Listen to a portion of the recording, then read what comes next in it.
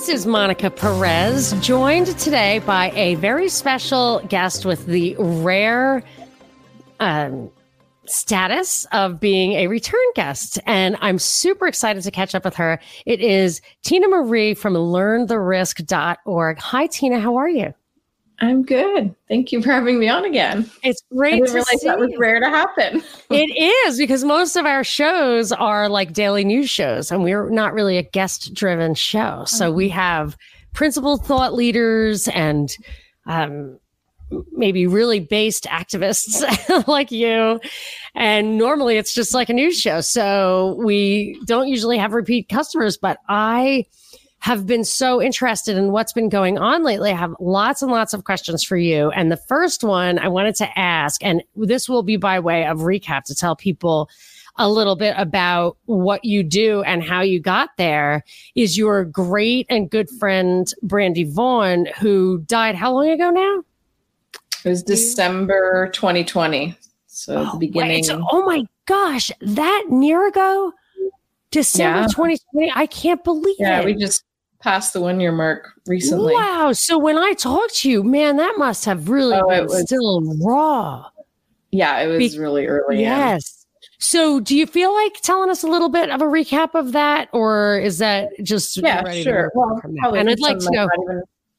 Sorry?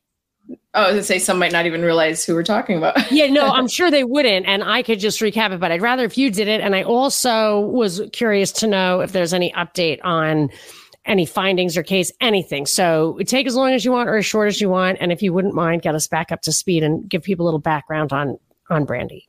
Sure. Brandy was a Merck whistleblower, which not by like legal status or anything, but she was working for Merck and was selling the drug Vioxx, and it was killing hundreds of thousands of people. And she saw the corruption from the inside, where they were still continuing to push sales and teaching them how to keep pushing sales despite all this bad press that was out there. And so she realized she had blood on her hands, that she thought she got into that industry to help people, realizing it was a profits over people industry, and got out of it. Fast forward, she ends up having a son when she's living in Europe, and the midwives had asked her, do you want to talk about vaccines? I guess she had asked them about vaccines, and they said, well, he's healthy. We don't really need to talk about it, because they weren't pushing that as much in Europe. They didn't have as many. They didn't push as hard. Ends up moving to the States and realizes how intense the push for vaccines is here. Had an argument with a pediatrician and basically told him, look, I know how this works. I used to sell to people like you. I won't be putting anything into my child until I get the product insert so I can research this for myself. He didn't want to give her the product insert, and she left to basically really research deeply for herself, trying to understand more why he was pushing so hard. And then fast forward again, at this point, she knows she's never going to vaccinate her child. And we introduced SB 277 in California, where they're now going after our right to put the kids in school without being fully vaccinated. They were taking away the personal belief and religious exemptions. I was amazed when I read about that. I really had to do a double take, because I think it was Jerry Brown was the governor when that happened, right? I'm pretty sure for his second time. I'm pretty sure. Yeah, I think so. And I remember he had written something, like there was something about like supporting our personal belief exemptions that was out there already. Well, I just found that was so significant as a changing of the guard, where the crunchy granolas who are out in California, they used to call him Governor Moonbeam for whatever reason, but it doesn't sound like a guy who's pushing big pharma. And that's the My Body, My Choice crowd. I was amazed that California was the first mover with the most restrictive vaccine law. It shocked me. Well, at that time, Mississippi and West Virginia already had done this, but they're smaller states, probably happened a lot more quietly. So yeah, that was a big move to be doing it to California, where people were known to be a little bit more crunchy and, living more holistically. It was really aggressive to do it there. But that is why Disneyland measles happened. And that's when I was really like I was already researching like that we could cure cancer. And I was already on that path for a good 10, 11 years by the time I woke up to the vaccine issue. And I really woke up to how they manipulate us in media by Disneyland measles, because there was only like, I can't remember, maybe 100 and some cases of the measles. And back in the 90s, there was like thousands of cases and it was no big deal. People used to have measles parties. So I was really seeing, oh, wow, they're up to something. I knew immediately they're up to something with this push about the Disneyland measles. And not even a year later is when SB 277 got pushed. So basically they created the problem in the media. Oh, the measles, like, so they created the problem, which was the Disneyland measles, propagated that, and then they went after our rights. So when you say they and the media and Disney and Big Pharma and all of that, do you feel like, and this really is a big question, do you feel like Big Pharma controls the media because they control the ad dollars? How would Disney fold into that? How would the government fold in with that? Do you think there's a continuum of Big Pharma is just one piece of the puzzle and they're in bed with banks and the defense industry? Or do you think that Big Pharma is the Mac Daddy? I think it's all connected. Right from Federal Reserve, the money issue. It's all connected. The Rockefellers, Rothschilds, it goes way above government. But then people, on the boards, the way they manipulate it is people are on the boards between government and these pharmaceutical industries or banks. And that's how they kind of, it's like this huge pyramid where it's all trickling down, but it's all connected. I was just at a show today on NATO. I was just looking into NATO, read an article, and I was like, let me do a deep dive on this. And the two articles that I read about Sweden and Finland joining NATO, or Sweden and Finland. And both of them, when I looked into who the authors were, because you don't usually do that, right? But I looked into that and they were both from the Atlantic Council, which, all right, what's the Atlantic Council? So the first I dig, I go to their like financial reports. It didn't take very long, but you had to do a few clicks. It's not right there on the front page. And I looked at their biggest contributors and it was the Rockefeller Foundation, Facebook, Google, Amazon, the State Department. And I was like, that's the Defense Department. It was just Charles Koch, which everyone's like, well, one's left and one's right. But they were all on that page. And I'm thinking, why do you want Sweden and Finland in NATO? Like, I get it because a lot of money will flow to Ukraine and defense and banks. But that just shows I wouldn't be surprised if I could find every single one of those people or entities on a Big Pharma board somewhere and on the board of NBC maybe, or, Right. Yeah. It's layered, but it's all connected in the end. And I used to, especially when I was like doing a lot of online activism, some article would come out saying, I used to be anti-vaccine until, and you'd read this article and be like, this just reeks of like pharma. And so if you dug into a lot of that and who funded the page and who was behind it, it would always go back to like some kind of ghostwriter for pharma. There were times we could even connect it to being like the daughter of some CEO in pharma that was putting this story out. Like, it's crazy how much it's all connected and manipulated and just full of, lies, and there's holes in their stories, but most people aren't going to put, active work into tracing back into, I don't even do it anymore. I feel like I don't have time. I know, I need to share with others. And my sister says TLM, think like Monica. And it's just that I did all the work so many times that I really don't need to do it anymore. I can just read the article. I'm like, oh, Big Pharma or defense, or that's a false flag. That guy didn't do that. That guy works for the state. That doctor on the ground, like tying that tourniquet, is probably an envoy from from anywhere. Think like Monica, and my initials are TMI. Too much information. They're, I think, confusing messages by putting so much information out there so that people are really almost immobilized and not doing anything with the information anymore. They're just like sharing and, they're staying in all these echo chambers, and we're really not piercing the public as much as we could be if people would be connecting with people in their own communities and, actually getting out there and getting the message beyond these little echo chambers online. It's just too much information. We don't even need as much as what they're, inundating us with. The 24/7 news cycle is maddening for somebody who tries to keep up on the news and tries to analyze the news and disseminate, like curate it. It's I mean, I even see how trolls will work on me on Twitter where they'll like try to engage me in a really, really lengthy conversation. And I thought, is this really like a troll tactic to waste my time? That's so like one by one. It's probably AI now that I think about it. I don't know. I don't know if they're ready for that. But the fact is that wasting your time, and they call it flooding the zone. They call it flooding the zone, and they mean like the entire media world is going to have the same message. But I think they can simply flood the zone for its own sake so that you just can't even catch your breath for the onslaught of water. So I like that. I was at TMI, Tina, got you. so then this happened. And then you guys were, so did she, what year was that? That must've been her and I met in 2015. That's when SB 277 was rearing its ugly head. And so we met through the fight. I kind of engaged. This is the first time I ever engaged in politics. And I was going up to state capitol for all the hearings. And I never trusted politicians. I never felt like they had a right to do anything, like to tell me what to do. Like I always kind of intuitively knew it was all wrong, but never had engaged. Well, I engaged, figured out it was all corrupted. And I was like, okay, I'm never doing that again. It's just, to me, it's a waste of time. I feel like knowledge is power. And if you can get the people in our everyday lives to wake up to what's happening, that we will have way more pull with people just being like, no, I won't do that. And it's rising up and protecting their children, pulling them out of government schools. So her and I met on that path. We were there, a bunch of rallies were happening around California, and a friend of mine convinced me that I should take on doing the one in San Francisco at the Golden Gate Bridge. And I'd never put on a rally before. So I was like, she really had to talk me into it because that was going to be a huge undertaking.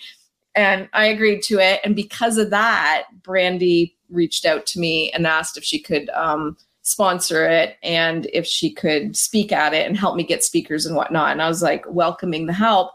Well, when we ended up meeting, we were so much on the same path. It was so much that, all we cared about was basically helping to save the children from, from losing their bodily autonomy, from being poisoned, basically. And there were a lot of other activist groups in California who kept trying to control the narrative over there. They would be like, don't say that it's poison. Don't talk about the ingredients. Just say, we just want our right to choose. And they'd keep pushing that. And her and I did not like that messaging because we were like, no, like our kids are safe. We want to help the other kids. It's not just enough to have the choice. We want people to understand how to make the right choice.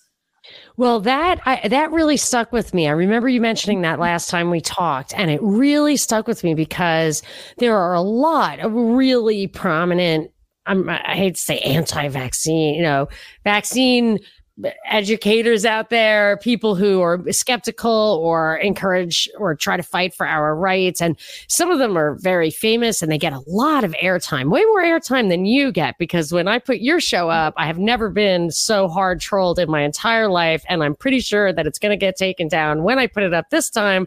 And maybe even I will get taken down. So this could be the swan song for both of us. But so I know that that's not normal. Like you can't get that kind of coverage. And I always wondered what the angle was, because I could never really hear them say anything that was so wrong.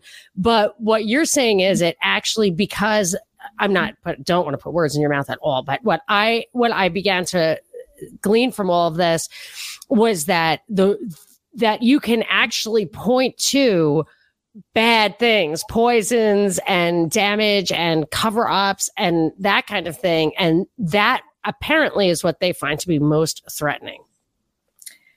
Yeah. And what they're doing in some of the ones that have like their celebrity so-called leaders, and I don't look at myself as a leader. I try to just set somewhat of an example that I want other people to become their own leaders. That's my mission, is if you know the truth, then speak it, like get it out into your own community. But the other so-called leaders that, some are fanboying over them, they're getting a message out that's more about, we just need safer vaccines. We just need more safety studies. We just need, it's a watered down message. That's not true. If you go into the history of vaccines, we can show that we never needed them to begin with. I might have talked about that last time too, but there's a great book. Everybody should get it if you're still reaching, but it's called Dissolving Illusions. And it's got all the statistical. I can't see it. Say it one more time. Dissolving illusions. Dissolving illusions. It says disease, vaccines, and the forgotten history. And that goes into the statistical data of the mortality rates. They were already on the decline before vaccines ever came along. And I mean, it basically cracks it open. They just for like polio, because everyone will always say, "What about polio?" My mom. That's what my mom said. I was like, "Oh, mom." They reclassified it. It's like saying Hitler when you're arguing for, all right, polio. Come on. So they basically just reclassified how to diagnose, and so if you had the vaccine, you would not get a diagnosis of polio anymore. You would end up getting diagnosed with transverse myelitis or Guillain-Barré syndrome. And there's one more, I always forget it. So they just reclassified it. So it's trickery. Yeah, I don't think that was the one. I can't think of it right now. There's a few of them. Trickery in the statistics, so it makes it look like polio went away. But if you really look into statistics like more deeply, we have more cases of paralysis than we did ever before, and it's because of the vaccines. It's because by coincidence. Guillain-Barré is something that is a known side effect from the flu for sure. Yes. And Tdap is another. Oh, actually, Tdap is linked to transverse myelitis. So a kid will just suddenly one day not be able to walk anymore, and they'll say it'll just be this big mystery to them, and they won't look at the fact that the child's been vaccinated, even if they were vaccinated in the last month. It doesn't matter. And it sometimes isn't, it can be cumulative where we don't know what the threshold is for someone to react, because everybody detoxes differently. Even the syringes, the vials are not all equal. They, some can be have not be shaken properly or have a heavier dose. So they're all harmful. And then in addition to that, we are all different. And so we don't know what their detox capability is. And so the next one could be their life that they lose, or that they could end up, in a wheelchair forever, or, they could fry their brain. Basically, there's children out there that will never, I don't like to say never, because, I do believe in miracles, but there's children that may never speak again because of what vaccines have done to them. And you're totally like that autism vaccine connection. People say there isn't evidence of it and the studies are flawed. But in your mind, there's no doubt in your mind that as a whole group of pharmaceuticals, they are neither safe nor effective. Yes. And I would say that with pharmaceutical drugs, in fact, it's just that there's no liability for, for me, it's always best to go to nature to heal ourselves, because the pharmaceutical industry is it was created and funded by the Rockefellers, and they basically got a system in place that it's very profitable for them, keeps people sick. I call it sick care. I personally have not been to a doctor in well over 15 years. I would say 15 to 20 years. With my last child, who's 8, I tried to go to a doctor, but I ended up being like, he was just giving suggestions that I was just like, no, this is not happening. And I ended up having a home birth. So with my 5 kids, they really haven't seen doctors in about 15 years now as well. And they're healthy. I have very healthy kids. So, but most people, when you go into that, realm, they're cut, poison, burn. That's their suggestions. And the thing with vaccines is, they have no liability. In 1986, there was a law put in place where they are protected from all liability. So that's why right now there's over 300 in the pipeline to come. So they keep rolling out more vaccines because there's no liability. It's easier for them to push out the vaccines. And if they can mandate them and then insurance pays for it, now the government's paying for it. There's no downside, nothing but upside. It's a market of healthy people, which is 7 billion people, as opposed to sick people who are only the ones that you can get to first. So, okay. So you did, but you didn't stay and fight, right? So you say you rallied in California. Well, it ended up passing. And then for the first year, I pulled the daughter that was affected. So you were grandfathered in, and kids that were going into kindergarten were affected, and kids going into middle school. So I had one that was already pulled out of the school system, who was in 2nd grade at the time. And I had the choice of getting him in and grandfathered in, so he could have stayed till middle school. But I had another one that was just going into middle school, and she was getting kicked out anyway. So I thought, well, I don't want one in and one out. And I was really like, I felt like if you want to poison children and you people are not going to protect the children, why do I want my child going into that, environment? Why would I want those people in my kids in the care of those people? Where some, that are activists, they would get medical exemptions or whatever so that they could slip through the cracks and get their kids back in. I was very principled about it and did not want my children in it anymore. So I take them out, and I was homeschooling. And then we did end up leaving to go to Arizona. But even before that, I was not a big fan of California. It was super expensive, and I'm happy that I got out of there. I love it in Arizona. Oh, that's great. Yeah, I live in LA at the moment, and it has not been an easy 2 years. Not. And I had to go a lot after Brandy's death. I was having to take off to Santa Barbara, was where she was living when she passed, and I was having to go there through all the pandemic stuff at a time I didn't want to be over there.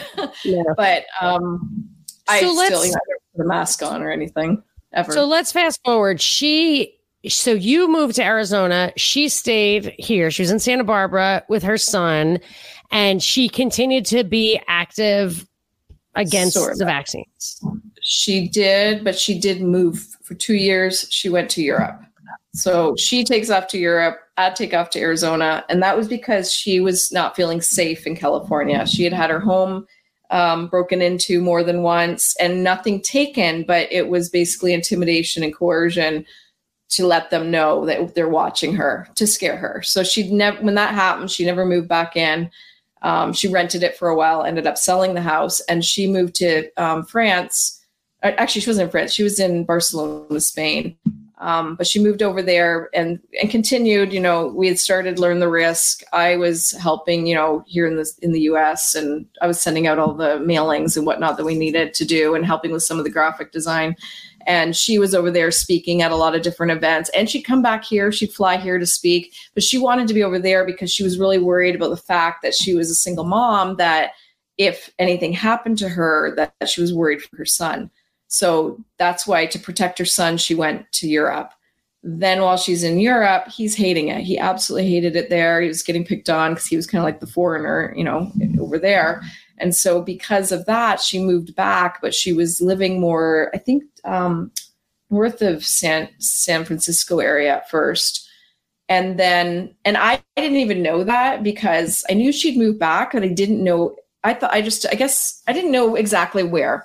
And so, because she won't text that kind of stuff, she was always very, very, very careful about passwords, was careful about, her location. She was super careful because she was, I thought paranoid at times, but rightly so. There was stuff going on that, warranted her being fearful.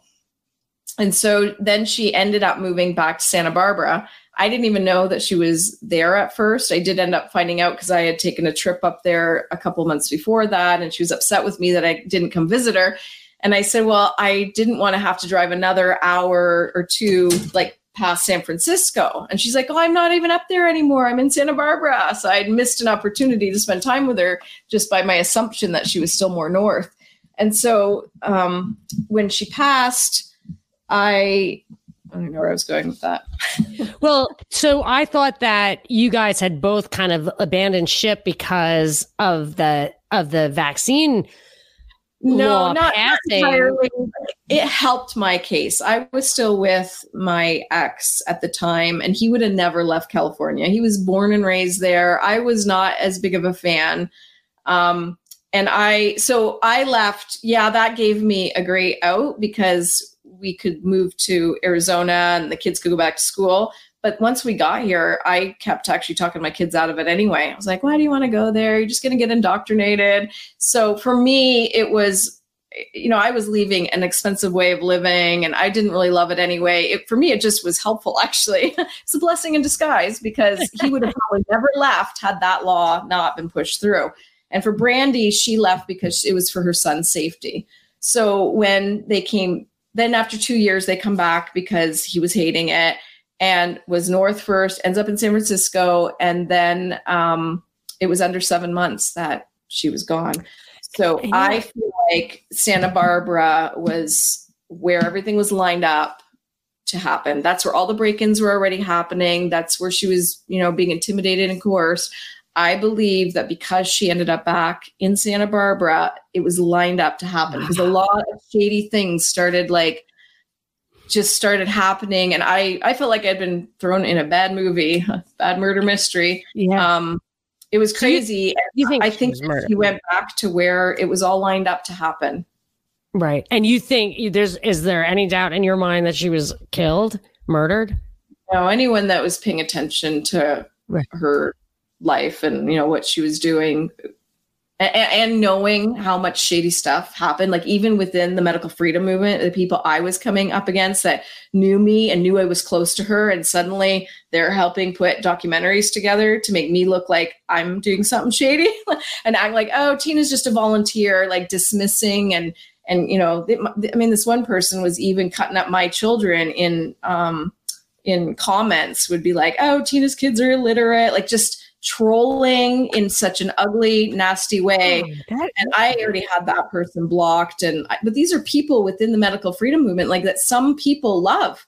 Still to this day, some people do not want to see clearly what was happening, even though they knew I was really close with Brandy. So yeah, there was a lot of really shady, crazy things going on, which to me just confirmed it even more that she was killed. I mean, what was happening was just too crazy to. And she publicly stated that she was afraid for her life. Did she not? Yeah. And she has a video out that it shows the intimidation, Brandy Bond or something like that. It's called on YouTube, where she goes through the house and breaks down what was done in the house. How, they laid the first time they came in, they had left some windows unlocked. And at one point they came in, I think, for a second time. And so she thinks the house was bugged because they must have heard her say where the computer was. They came in the second time and took the computer and laid it in the middle of the kitchen. And then she would always say in interviews that she felt like a sitting duck. And the one time they'd broken in, they left a duck on her back patio on the table in the backyard. So just lots of crazy stuff was happening in her home when they would break in, but not taking anything. It was more just to scare her. They were trying to scare her into silence. And, in that video, she said that she's not going to stop. Nothing will stop her. That, this is important to get this information out there. So what happened since then? Like, was there any coroner's report or any developments? Did anybody sue anybody? Has it been put to rest, so to speak? So it was natural causes, they said, and it was basically like a heart attack. My son has where he says, he calls that spontaneous combustion. Like anytime someone like commits suicide with 2 bullets to the back of the head or has some, hates the sight of blood, but slits his own wrist or whatever, he's just like, spontaneous combustion. Like people don't just die of natural causes for no reason. Like it just doesn't happen. 40 years old. I hired I hired a private investigator. That really didn't go anywhere because they were withholding everything from me. And then by the time I got it back, there was stuff within the computer that you could tell like a month worth of emails were just gone. And so everything was being held back from me for at least 4 months before I got it, even though the family in Europe was saying, even though they didn't really have rights either, but they were saying, they were feeling like it was all crazy themselves. I have text messages where the biological grandma was saying, this is crazy. I told them to give you the phone and give you the computer. I don't understand why they're not giving it. And they're telling me you're going to kidnap Bastian. I don't understand. Like she was even confused. I told them you're a good friend. And then all of a sudden that grandma went silent on me. She would not answer anything anymore. And she remains silent with me now even. So that was all very discouraging because anyone that was talking to me and seemed like they wanted to help honor Brandy would disappear and no longer. And Brandy had, publicly put out what she wanted to have happen if there was an untimely death. It was on Facebook a year before. She had publicly stated what her wishes were. So I was honoring that. Anyone with half a brain could see that I was honoring what she wanted, and I was just getting stopped every step of the way. So with the private investigation, I had the private investigator, which that was not really going anywhere. And then I hired a forensic scientist that had solved one of the mysterious deaths of one of the naturopathic doctors. And so he was recommended to me by a couple of people that I trusted as much as I can trust someone I don't know and haven't met in person, but, you know, people online that are really heavily involved in activism and speaking out. And I still, this is a piece of information I haven't even shared it with anyone, but I still don't have a report from him. So I paid $30,000 to get this done. All he ever got, the second autopsy never happened. All he ever got was, he basically confirmed that the gallbladder was fine, because there was this narrative from within the medical freedom movement saying, oh, it's her gallbladder, nothing to see here. She didn't take care of herself because she was afraid of doctors. So now she's left her son alone in the world. Okay, so just time out. Trying to shame her. How do we take care of our gallbladders? Because I've been neglecting my gallbladder, I guess, because I don't even know. I didn't know that was something. It's like when you brush your teeth, you just take a little. Yeah. But she was, and well, they're pushing out that narrative, and yet that's the only thing that this, for the $30,000 that was raised, that went to, was that, oh no, her gallbladder was fine, because he was only able to get like these slides from the original autopsy. He could never do his own autopsy because they kept coming up with excuses as to why it couldn't be done. So I still don't have the official report. I've been getting told about numerous times, oh, I've sent it out to you 3 or 4 times already. Then I'm like, then give me the tracking number. Show me the tracking number of you sending it out, or send it out again and give me a brand new tracking number. And then I get ignored. And then the one person that was going to do an interview and is one of the people that helped me find that forensic scientist, the interview just keeps getting put off, and she's well known as well. And so I am half telling that story right now without names right now. Yeah. But at some point I will start divulging names as to just so others are warned, because I need a report in my hands for $30,000. That should have been in my hands already. I keep trying to give the benefit of the doubt, but now a piece of me wonders, was I being manipulated? Was I being manipulated by these people who were kind of basically playing for the other side to make sure that we got wiped out from part of the fundraising money? I don't know. So I don't trust anyone that I can't have at my kitchen table. And I sort of trusted these people, but the longer this lingers on, I'm not 1,000% sure that I didn't get played by them. It just doesn't make sense. Like, you sent me a report, then show me. Like, there's you're getting the runaround. Yeah, that's the runaround. That's happened to me before. I've gotten ghosted, and I mean, not like to that extent, but you can, after like the 4th time, you know, that you've asked for something, like, you don't have it. Like, you know what I mean? Like, you spent that money, didn't you? You know, whatever. Like, somebody's or tell me where all that money went. Yeah. Where'd all that money go? You never had to hire, because this forensic pathologist, he would have hired the actual person to do the autopsy, and then he goes through everything. Well, he didn't need to hire anyone. So where's all that money? That's a lot of money. Why did you never give any of it back? So I guess you're never going to get resolution on that, right? Probably not. I mean, I'll divulge names at some point if that doesn't get rectified to my liking. I will be very clear about who was involved with that. I may never. I don't want to give up hope that somehow some clue doesn't land in my lap, or that, you know, I find people that can help me take this further with their investigation. But I don't make it my top priority, because if I know Brandy and I feel like I know her well, she would want the mission to continue. She would want me to focus on saving babies. And so I don't give up hope that maybe someday I'll get more answers, but I'm not going to beat my head against the wall. I'm going to focus on where I can help people still. So the last time we talked, you didn't have access to learntherisk.org. You weren't 100% confident that you could carry on that mission. And it looks like you're back in the saddle there, and that you are carrying on the mission. You've got resources there. It's learntherisk.org.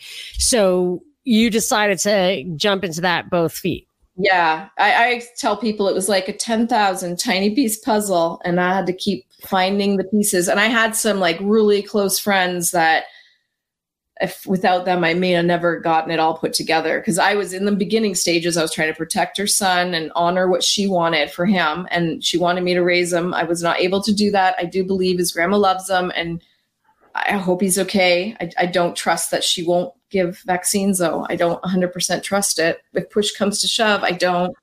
And so, but I did what I could in those areas, and I have weak contact with him still.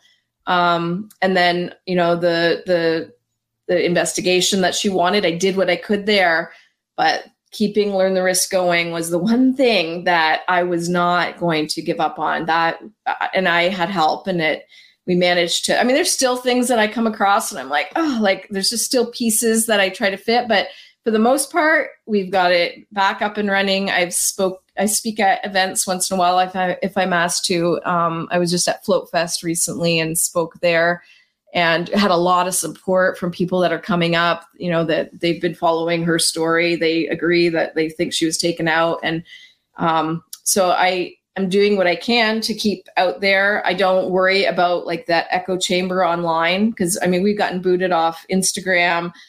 I have to be I'm getting booted almost every month on Facebook. If I put anything of any substance whatsoever, then I'm off for another month. And that's been happening. I've had that happen like 12 times in the last year, that I'm off for 30 days. So I'm not giving that a lot of attention anymore. Instead, I'd rather do interviews, get out to festivals and events, and just be, in the community. And we would like more help with that as well. Like I would like more, leadership roles I hate that word leadership, but just be your own leader in another area. Cause she built this great grassroots foundation. We have all the amazing tools to help educate, where, we leave these in the credit card slot at a gas station, and at festivals. What we need is to get more people, showing our presence at festivals and whatnot. We can be at we're going to be at Veg Fest in Southern California in June, which was just at Float Fest in Texas. So, but if I could get more people having a booth, they a lot of times will discount booths for nonprofits, and get them out there to show what we're doing. We just want more people that know the truth to get the truth out in their communities. So what you're asking right now is, you're saying you want people to, in their local community, if there's a festival or a farmer's market or something, that you want people to go to wear a t-shirt or pass out a card. Or I like your idea that you put the business card with the message or whatever in the slot where you have to put your credit card in the gas station. So people will have to take it out and look at it. Is that what you're saying? I'd never heard of that one. That's very clever. That's the easy way into activism. If you're afraid to talk to people, which it's not scary. I do it all, but I was a little scared in the early days. Yes, I thought you were. Right now is the easiest time to talk to. If I see a pregnant woman, I'll be like, "Excuse me," and I'll go give a card and just encourage them to research. And they're open right now. People are more open than ever. Ever since the COVID push for the vaccine, it has opened the door to people being more open than ever to talk about it. And really, what's the worst case scenario? That they say, "Thank you," and walk away, or they're angry. Right. Because they are the ones who feel that they're angry anyway.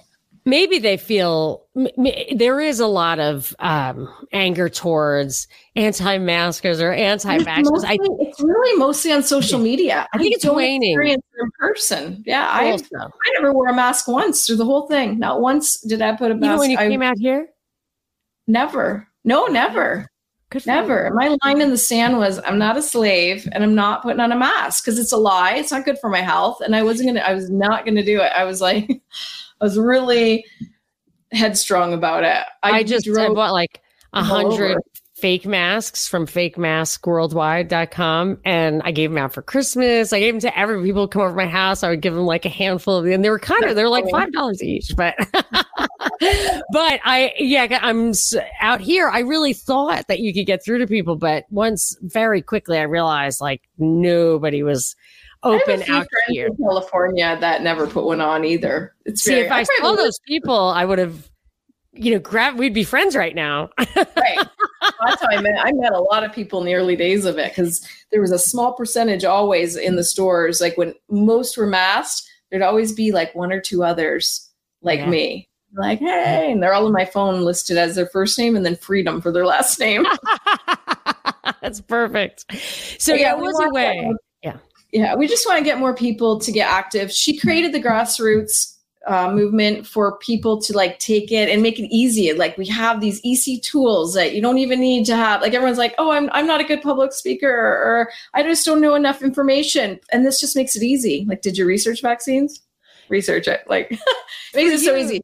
Yes, because actually people will send you need to do one for chemtrails, because people will send you I'm not implicating you on chemtrails. I don't know what you think about them. It doesn't, you're one, you can see them with your eyes, because some people can't see them with their eyes. Some people think it's a flight path. I'm like, wouldn't they be crashing into each other? And why wasn't that flight path here yesterday? Or there's no flight path like that anymore. When I was a little kid, like I never, ever saw that. And they'll say, yes, you did. Like, honestly, that's the answer. Yes, you did. I'm like, no, I didn't.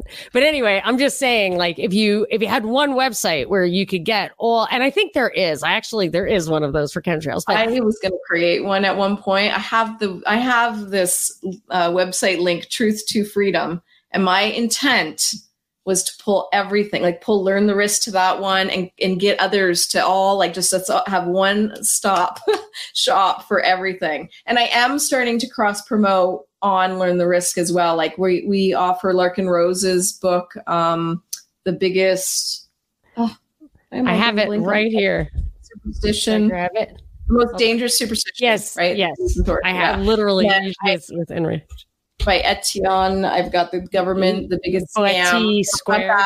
Yes. Yeah, I've got that in the store. So I'm trying to like slowly, and I'm going to make a card yet on masks, because I can't believe there's still people wearing masks. Like, do that and like, excuse me. Link to the fake mask guy, because if it comes back to airlines or trains, I mean, they're not going to let you on. But how do you, if you're spending all your time doing this and you actually travel around and all that, how do you support yourself? I mean, that's a question, but like, doesn't sound like you fundraise really. Like, it's not. We do like fundraise. You do. Well, we do fundraise. I don't take an income out of it though, because I don't need to. Good. But we do fundraise. And so we take Bitcoin and whatnot as well now. We have Bitcoin. I had someone give silver as a donation at the last event. So we were fundraising for billboards in Arizona recently, and have for 4 weeks. Actually, it looks similar to this. Wow! Where you can put that stuff on billboards, and they don't. So I was really careful about the messaging at one point. So it's sideways though, the billboard, of course, and it just said, had her with her, the books, and did you research vaccines? Because I'm not saying anything. Right. And then everything that we have online is referenced, scientific studies and whatnot. So everything's referenced online.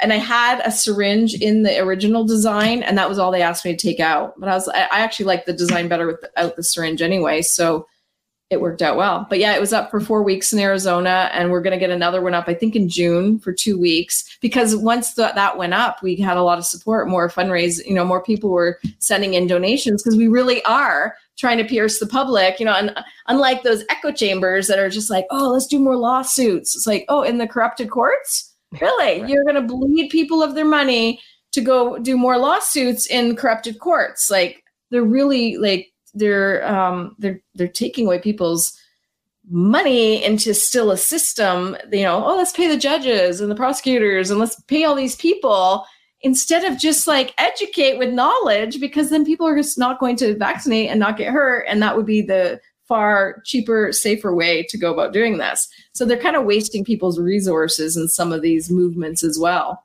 I think I have a vaccine injury in my family, and it did not manifest itself for 3 years. It was more than 3 years. So if you're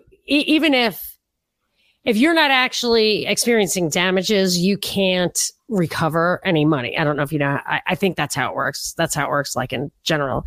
But I think in tort law, if the damages don't occur for a long time, like the statute of limitations doesn't start running from the time you were injured without knowing it, if you can't sue unless 2 years. Yeah, with theirs, I think it's 3 years. So we cannot, and the only reason I was even going to pursue it is that I wanted to have kind of a history. I wanted to document the vaccine injury so that if other vaccines that are known to have a similar side effect were to be mandated, I would have a ready-made exemption, because I do think there's probably a cumulative effect, because I vaccinated my kids. Like, I didn't know until recently at all.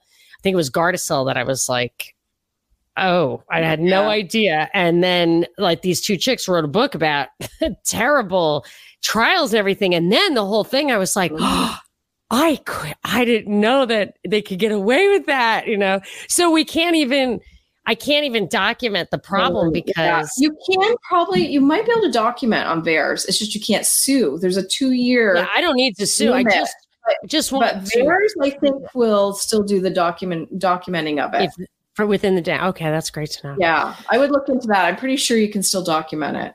So I wanted to know if you, like with this, you don't seem overly focused specifically on the COVID thing or the vaccine thing now, because it's just kind of everything. But do you think that how significant? Yeah. Tell me what you think. Well, people kept asking me, because we have cards like for, what the ingredients are, or what they do to you. Like, we have all kinds of cards to educate on different aspects of vaccines. And then when COVID came, they were like, we have cards for Gardasil. We have cards for the flu shot. And everyone was like, we need cards for COVID. And it took me so long to figure out what I wanted to do about that, because I'm like, I didn't have it in me to research another shot that I know they're all based on lies anyway, right? And the other thing was, like, some of the people within the movement were just so hyper-focused on COVID that they've lost the messaging for all the other shots that are killing babies and hurting children. So I thought, so what I did was I made a card. I thought I had it laying here, but it basically said COVID and in the corner with a syringe, and it said dangerous, experimental and dangerous, like all vaccines. And then I put the 1986 law on the back, and on the front, it basically says the government's not liable, the doctor's not liable, and the manufacturer's not liable. Learn the rest of it. Yeah. That is all you need to know. We don't need right now. Our flu shot cards don't even sell anymore, because they're just going to keep coming up with their new fear mongering on some new thing. So if you just get to the root of it, we've never needed any of them, and they're all dangerous. And so I just created a card that basically said that. That is funny. I was thinking of that NATO show I did, where one of the things that said NATO stands for is rule of law. And that just made me laugh, because everything that they said they stood for is like they completely violate all the time. But I didn't think about how, like, that liability protection that the pharmaceutical companies enjoy is an abomination against fundamental law. So we don't have a statutory law system where you like decide in advance what's okay and what's not okay. We have a tort law system, common law, all that, where if you're injured, the person has to take responsibility, but it doesn't mean that no one can do anything, that everyone can do whatever they want. And then you're like gravely responsible for the injuries that you visit on other people. And to take away, in a system that relies on that to deter bad behavior, to take away that deterrent is, proof positive. It's up then to them to prove to you that it's safe, because they're not deterred. There's no consequences to bad action. You wouldn't give a kid the keys to the car if you didn't have consequences for bad action. it's just how we operate. Very quickly, when you realize there are no consequences to bad, I think that people say like power corrupts, absolutely, absolute power corrupts, absolutely. I think that lack of consequences corrupts absolutely. And it's de facto evidence that you cannot trust those actors. And so you're right. You don't have to look into it. It's up to them to tell you to prove to you that it's safe. Right. And people look into car seats and baby monitors some of them more than they do what is getting injected into their child. I know. It didn't even they said, this car manufacturer is not liable. They can do whatever they want. They're not liable. You wouldn't buy that. No. And the thing about vaccines and injections and stuff is, first of all, my kids would scream bloody murder when you would want to stick a needle in their arm. And like in retrospect, I was like, that was such a good instinct. And then I started thinking about what it is. I'm like, so they're cutting their veins open and they're depositing something directly in their veins that if they just gave it to them like through their face holes or whatever, like you're supposed to put stuff in your body, it would probably metabolize it all out. Like it would completely neutralize it because it's a bunch of non-food. It would be safer to drink because our natural defenses would kick in. And it's coming. That's why there's so many autoimmune issues, even in adults, because you're going in a way that's unnatural. So the body starts to try to defend itself. And then that's where the autoimmune issues are coming from, because it's like a foreign invader coming in an unnatural way and bypassing the natural defenses. I've seen some injuries myself on like localized injuries because of that. Very disturbing things, really sad. And people don't realize it's the vaccine, even though it's very clearly, highly correlated with that event. But I feel like your approach to this topic and how you've kind of dedicated your life to it, I feel like it's not the only aspect of your life that you kind of stay true to. And I would have, when I think back, I'm not sure if I wish I homeschooled my kids. I'm not sure, like, if I feel like they'd be better armed for the world, having been through kind of this trial by fire and in some cases being the odd man out at school where other kids just, they'll laugh at my kids for being right. Like, my kids are right. And the other kids are laughing. And you're like, that person's an idiot, but there's 10 of them. So the kid feels bad. But you ended up, I guess, after that, just homeschooling your kids, even though you moved to Arizona. Is that right? Do I remember that right? Yeah. At times, my daughter that got kicked out basically of the system going into middle school, she got to a point off and on where she'd be like, maybe I will go to high school. And I'd say, well, what subjects are you interested in? Because I knew she wasn't interested in any of them. Because she was a dancer, actually. She was dancing 7 days a week and like she wanted to open a studio. And actually the pandemic like completely got her off course, which was really sad because she was just such a dedicated kid. And it was really hard on her when, all that social stuff she was doing and her passions just came to an end, and she ended up getting a job and working and buying a car. So she never went back to dancing? No, I'm still trying to talk to it right now. Like, yeah. Real damage. Like that lockdown caused real damage. I'm like, this is the year. Like, I will pay for you to go back. Like, just do one more year. And yeah, so the pandemic really threw her off. But she'd always say to me, Mom, you're not like other moms. Other moms are making their kids go to school, making them get good marks. And you always talk me out of it. Like, I don't want you indoctrinated by the government. Like, it's all useless information anyway. Like, they don't even teach people how to like get a mortgage, like things that are actually could be useful. They don't teach you how to grow food, like nothing to be self-sustaining. It's just basically and they created schools to basically be factory workers. And I don't like how they have them all, in a little box, like you're all supposed to learn this, memorize and regurgitate this information, because I feel like even when I went to school, I would do it and I had okay marks. But you could ask me like, some of those questions that I didn't care about back then. And I don't know it now because I just memorized, regurgitated, and out of my brain it went. All of my learning was because I'm a curious person and I care about health. And I was always curious about the, lies in what they're saying about what we should be eating and how to heal the body. Like, I was always curious. And so most of my learning came from my own teaching myself, reading tons of books. I never stopped reading. I had some similar experiences. A lot of what you said, I've got comments on. One is I noticed the same thing. I was a very good student. Whenever I got good grades, I was actually not a good student. I was obnoxious and whatever, but I got good grades. And I remember basically top of the class kind of stuff. And I remember after I went to school till I was 30, when I was finished and had kids and stuff, I thought, I don't think I learned anything at all. Like, I don't think I learned anything. So if my kid graduated from high school learning how to play a musical instrument or speaking a language, just one practical thing. So then I was always like, you got to either learn a language or play. I couldn't even think of anything else. If they learned how to grow chickens, that would have been fine too. Like anything would have been fine. I got nothing. And then I became an investment banker for a while, and all of that just took up all of my time. So I only really began to get educated after I got through all that. And of course, I've probably gone through millions of dollars of debt in my life. I just feel like all the houses I've indebted myself to and all the schooling I indebted myself to. Right. And I wonder in the end, like people don't really, it was like the vaccines, like it didn't occur to me to think about anything. So if you think about how much it costs, even though my father was like, don't go to college, it's a waste of time and you'll be brainwashed. And that was a long time ago. Wow, and I did anyway. Oh yeah. He told me not to get a wedding license. Yeah, he was right. He was. Oh, that's so amazing. Totally based. And I know my kids. I was ready. Yeah, I was ready, but I ignored him. And now I'm back where he was. And I was like, you're so wrong. I'll get super rich. I'll be an investment banker. And by the time like the economic cycle spit me out of that and I wanted to have kids and everything, I had basically just paid off the loans.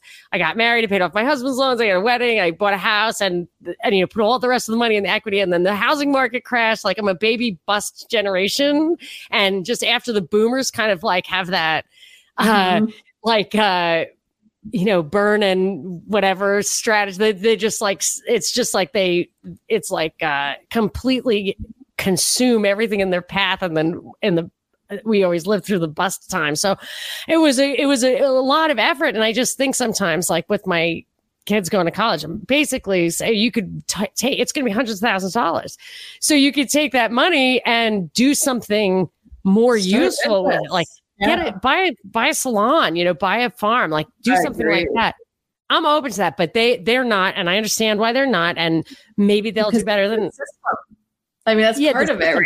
They're in the system and that's what the friends are doing. That's because that's how the system, they peg these kids against each other and then make them feel like, oh, well, you're not smart if you don't do this. It's all competition to all be the same and fit properly in that box.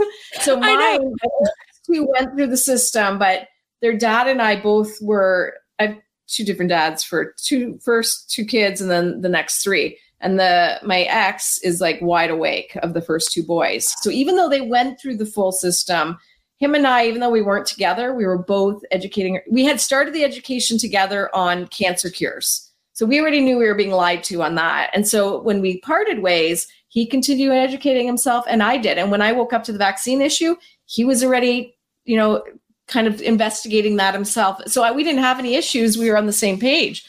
And we still are to this day. I mean, I want him to move out here and help build tiny homes.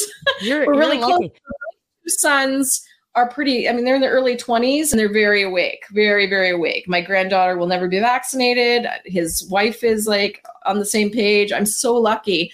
And then my next ones are the ones I pulled out of the school system. And my daughter even that was saying she wanted to go back to school.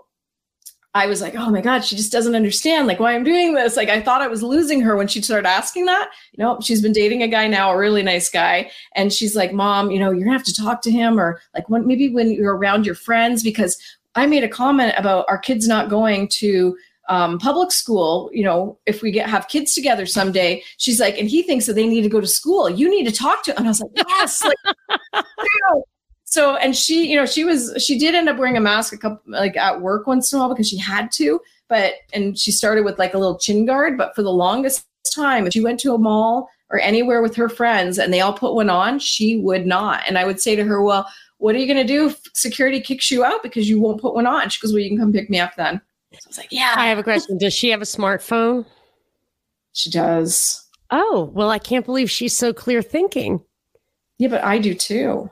You and I, but I felt like that was such a vulnerable age. My kids didn't get phones till they were like 13. And it really got to that. Older too. And she is on it a lot, but I don't know. I feel like because I've been so immersed for years of what happened in California and she was at all the rallies with me. She's been to so many events with me that I think it really was sinking in. And we go to freedom festivals together. And so I think it's been hard on her because she did go to school up until middle school. And so some of her friends, even though they're in California and she's here now, she still sees them on social media. So I think a piece of her has wanted to fit into that, but a piece of her foundationally knows that it's all bullshit that they're teaching. Like, I think there's a good piece of her that really understands. I think she's probably had the hardest when the pandemic struck of all my kids. For and sure. She was how old? Brandy died in the middle of all that too, and that really affected her. She actually got her arm tattooed with a message to be along the lines of, until we meet again idea for Brandy after she passed. And it wasn't that they were super, super close. I mean, we were close, but Brandy could be hard to deal with at times because she was like an only child and a powerhouse with all of this. But I knew her heart was in the right place, and I always supported her mission because our mission was the same. And so, but she wasn't always easy to be around. So sometimes Olivia would be, upset with her because of how she would treat her. But it really impacted her when she passed. Like it, and so the pandemic had happened, that had happened. So my 17-year-old has probably had the hardest. I'm sure she's going to come out of everything just fine. I hope she finds what she wants to do. And because I've always encouraged my kids, be an entrepreneur, figure out what you love to do and make your own money in your own way. So you're never controlled, never owned. That they can't tell you, oh, if you don't put a mask on, you're going to lose your job. Oh, if you don't inject yourself, you're going to lose your job. I want my kids to be able to stand on their own 2 feet, doing something that they're passionate about and not be controlled. And I've been pretty much given that message from a young age. I do have to say, even though my family has kind of fallen into the pandemic. I was raised with a mom that was a hairdresser and a dad that was a bricklayer, and my mom's shop was in her home. So I always saw that kind of independence in my own home, and I never want to be. I mean, I'm an Aries too, and I don't. And so I've kind of instilled that in my kids, like figure out what you're going to do. And I don't care what it is. I've never had like my kids have to be a doctor or a lawyer. Of course, not a doctor. I want my kids to just be happy in whatever they're doing and be able to pay their own bills and hopefully make some change in this world. I mean, hopefully you have purpose in whatever you decide to do. I thought the same thing. I can't imagine after all of this and just seeing what the totalitarian vibe at school, how anybody who survived with their head screwed on right as a kid could ever like work in a corporate environment. So, like, that's what I said to my son. I'm like, I know you want to go to college and everything, but is there like a college for entrepreneurs? Because you're probably not going to want to work for anyone ever. Life is for entrepreneurs.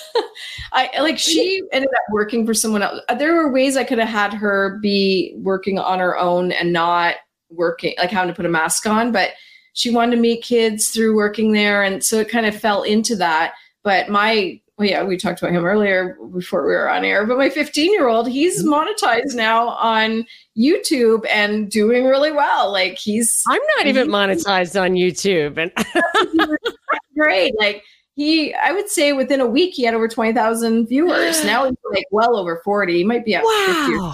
Yeah. He's really a smart kid. Like he does all this editing and he's funny. Like he's humorous in the videos that he does. Yeah. He's amazing. And so that's the thing.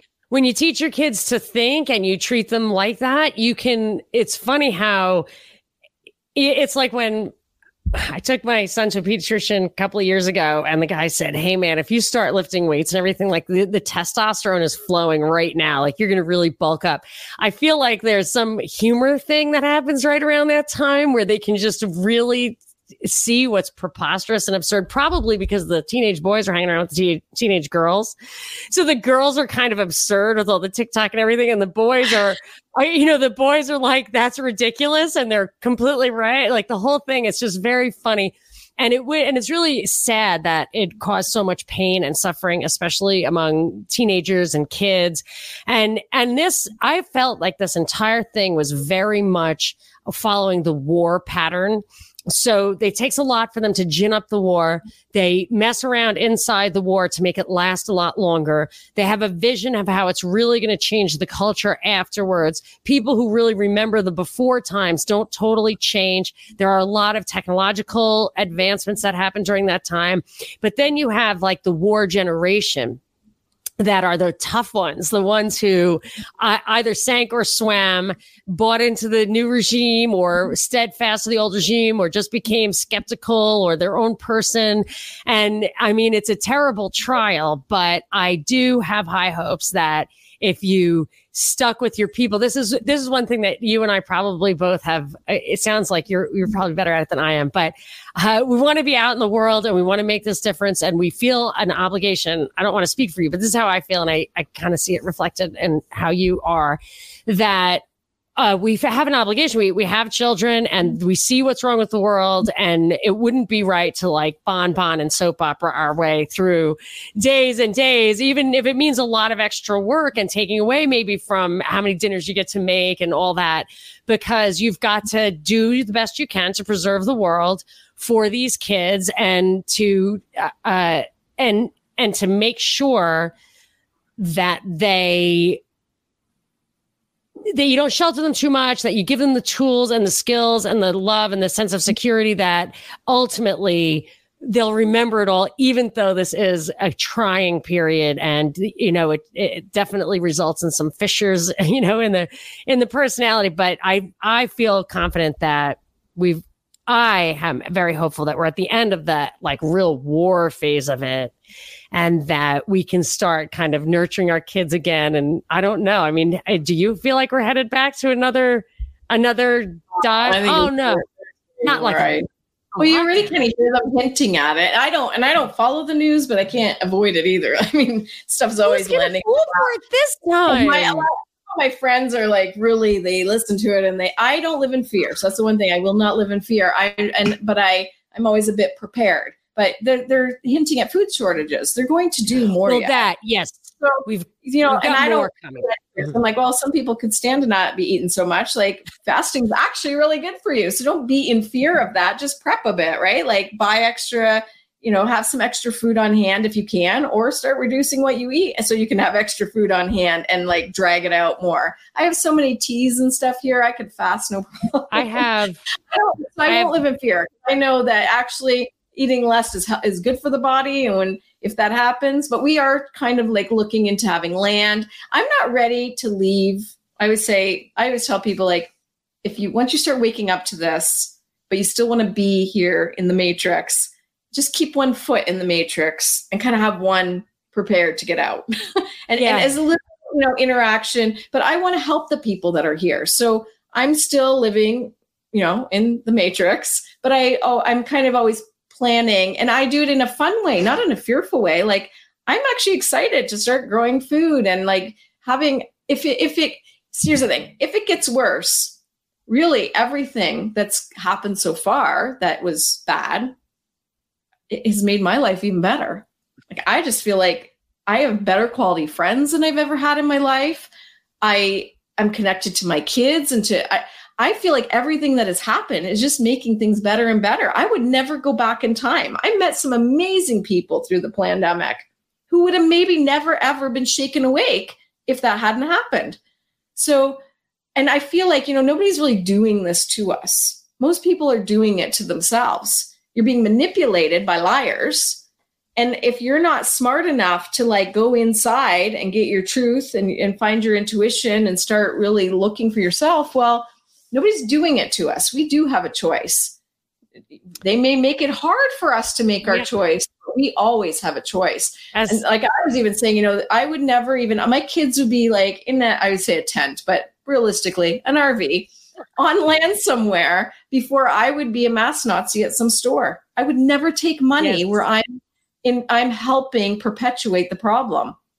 If you could get more people that had like a strong foundation of morals and principles, none of this would have happened.